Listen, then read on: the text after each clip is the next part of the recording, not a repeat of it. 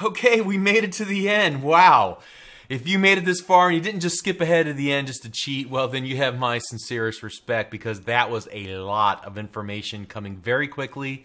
Hopefully you were able to stick with it all the way through, and now you have virtually all the tools that you need to build real apps that can be sold in the Windows Store. So through the past 33 lessons, we learned a lot. Let's just take a stroll down memory lane for a moment and talk about the things that we got out of this series. First and foremost, we learned about building Windows Store apps, specifically how to use APIs that gave us everything from being able to work with the internet and save things to our hard drive, retrieve information from our hard drive, working with the webcam, working with the Windows Store API. We had to understand the new lifecycle model in Windows 8 and how to respond to events that were raised by charms and store events, and respond to things that were happening on the system itself. We enabled searching and sharing and more to make our app feel like it was a first-class member of the Windows 8 ecosystem. And then we learned how to make our apps more interesting with tile and notifications and toasts. We learned how to respond to changes in Windows 8 device orientation. If it's snapped or filled mode, we can handle that now just by changing the layout, using that Visual State Manager and the visual states and storyboards and all that good stuff. The same was true for enabling semantic zoom and how we were able to make that, and that wasn't so intimidating after all.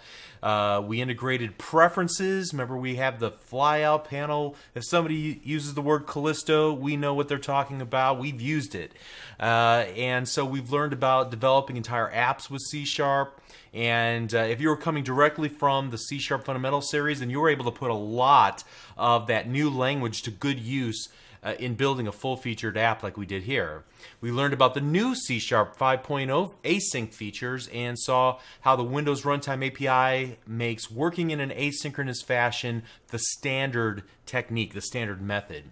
We learned about new generic collections and their interfaces on which those collections are based. We learned about change notification and the iNotify property changed interface, and we learned more about interfaces and why they exist, and we've seen them now in practice, and kind of gleaned some insights on how we might be able to create our own interfaces if we're creating APIs for our own apps. We learned a little bit about XML and a heck of a lot about XAML syntax. And we learned about the built-in controls and how to handle flexible layouts using the various grids and stack panels and so forth. We picked apart the Windows Store Grid App template. I mean, there was nothing left.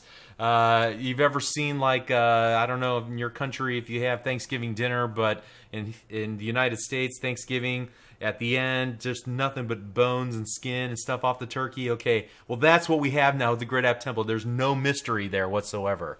We learned how to write an entire data access class, and we used it to pull data from a text file. We learned about JSON, the JavaScript object notation, and we used it as a lightweight means of retrieving data that doesn't change very often for our app. So we covered so much, and I guess in closing, there are just a few things that I think you should do going forward as you contemplate building your own apps. First of all, as I started building my own Windows Store app, I started with a Grid App template. This was the recommendation at the Build conference a year ago, and honestly, the templates do so much for you right out of the box. Now, over time, I gained enough confidence to make larger and larger changes and remove parts I didn't need and integrate even more of the features that we went through in this series of lessons. So stick with the templates would be my recommendation. One reviewer who read the scripts that I prepared before recording this series of lessons, he felt the opposite approach would be better for beginners. To start building a new app with the blank app template, which gives you, if you recall, almost nothing, and then begin to copy code from other templates on an as-needed basis. He felt it was safer than deleting code that you didn't need. Well, in either case, you'll want to understand enough to know what you can touch and what you should leave alone.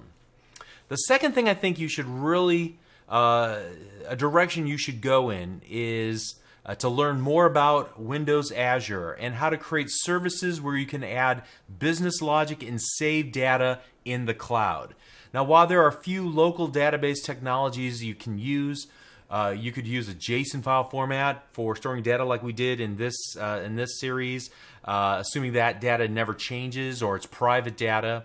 But for allowing interaction between multiple users, like a game or some data-intensive business app, then you're going to want to leverage Azure for that. I've been working with Azure a lot lately, and on top of that, I was blown away with how easy it was to use Azure Mobile Services. I really think you owe it to yourself to check that out. A couple years ago, somebody at Microsoft said you should buy LearnAzure.com because it's going to be huge for the company. And I didn't really take it seriously at the time, but now I see the vision and I see how convenient it is to work in Azure. So I really think you should push yourself in that direction. It's going to be the future. And then third, I would encourage you to, just for a moment, take off your programming hat and learn more about the Windows 8 aesthetic, the Windows user interface design principles, and so on. We talked about it a tiny bit in this series, but there's a lot more to learn. This will help you pick the right template for the given need and will help you to have a design sensibility as to how things should look and feel in a Windows Store app. And so, to that end, there is a great series of videos that I thoroughly enjoyed watching on Channel 9. Let me just go ahead and paste in a URL here. It's this Windows 8 user experience training.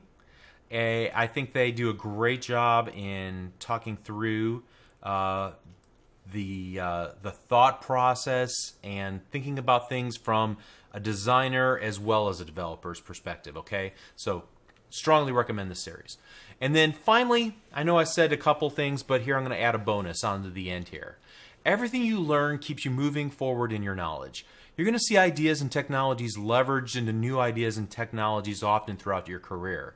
There's honestly almost no new, fresh ideas. There are permutations and improvements, and things evolve over time, but they almost always build on something before it. And so I would say invest your time in learning the concepts behind the code and eschewing just taking a cookbook or a copy and paste approach to learning how to program. The concepts will serve you well.